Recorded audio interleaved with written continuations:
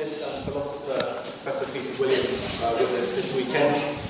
Peter chaired 2 sessions here yesterday on the theme of understanding Jesus, and he's going to speak to us a little later on that theme as well. But firstly, I'll call Peter up. He's got something specifically for the children. Grand. Well, first of all, let me make sure all the technology is working. The PowerPoint is coming through. Yes, there we go.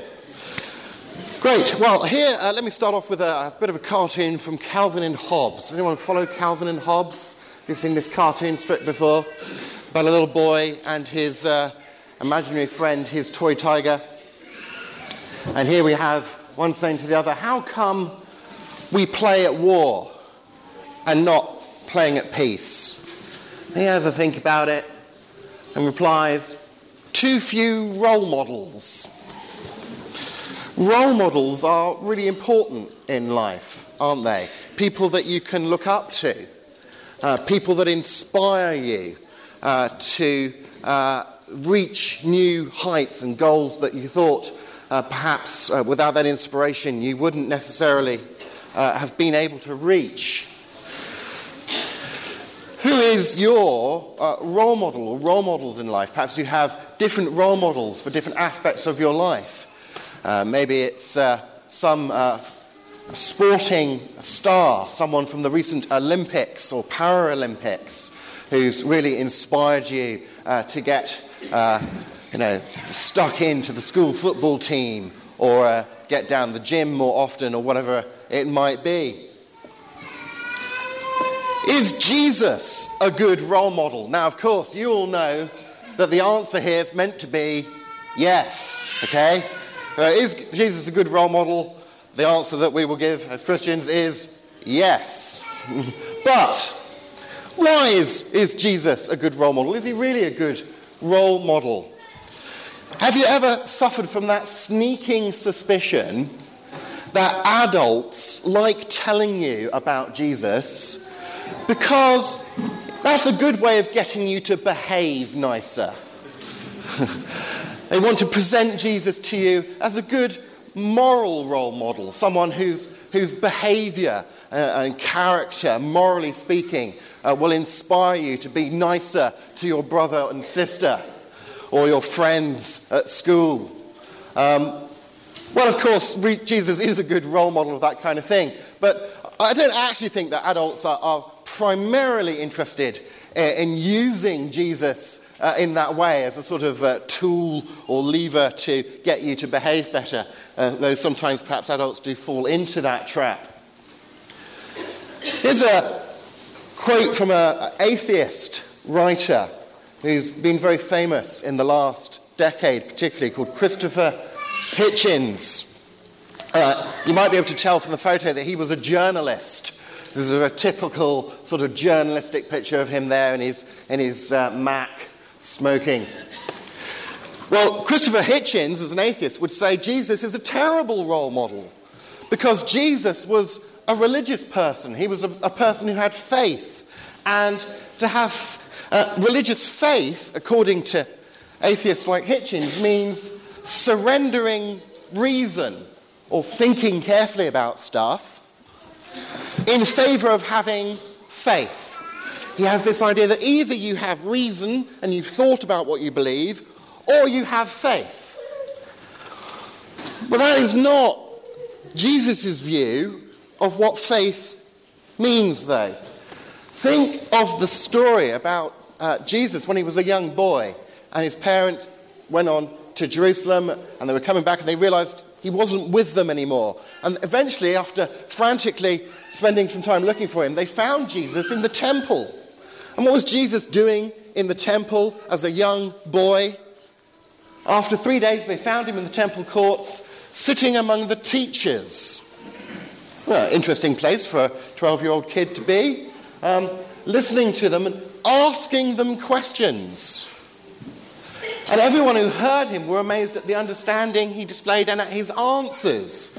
So there was Jesus as a young boy, going to the religious teachers and asking them awkward questions and thinking about what he believed and giving his own answers to those big questions of life, the universe and everything, and really engaging his mind in his faith in God.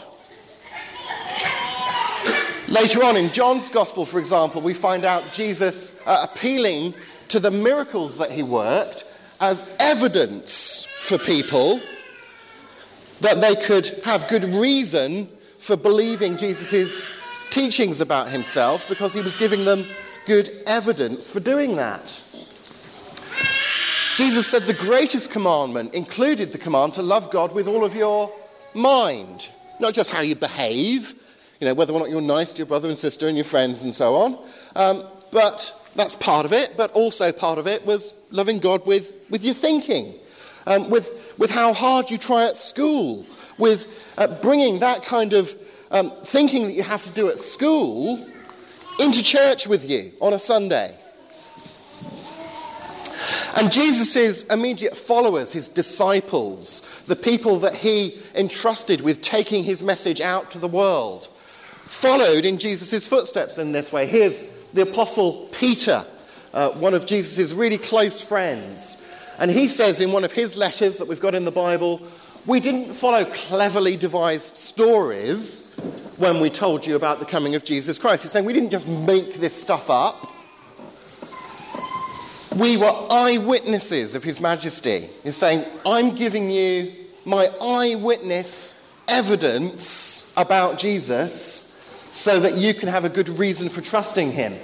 And Peter, in another of his letters, said to Christians that you should do the same kind of thing in spreading the message about Jesus. Always be prepared to give an answer, a reason for the hope that you have in Jesus.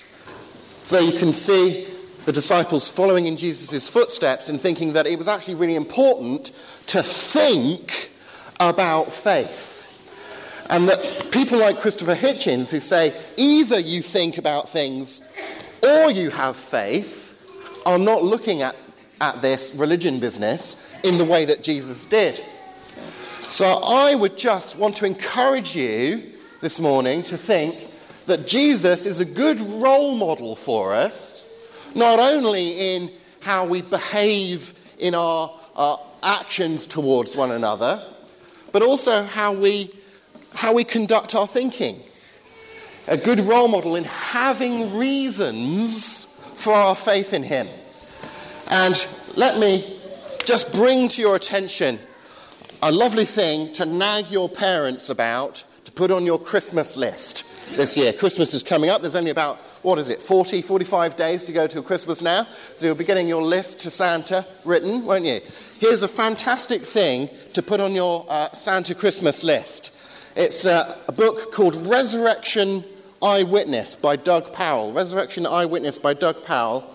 And as you can see, it's a book that tells you about the historical, the eyewitness evidence about Jesus' coming back from the dead. And it's really nicely presented and laid out.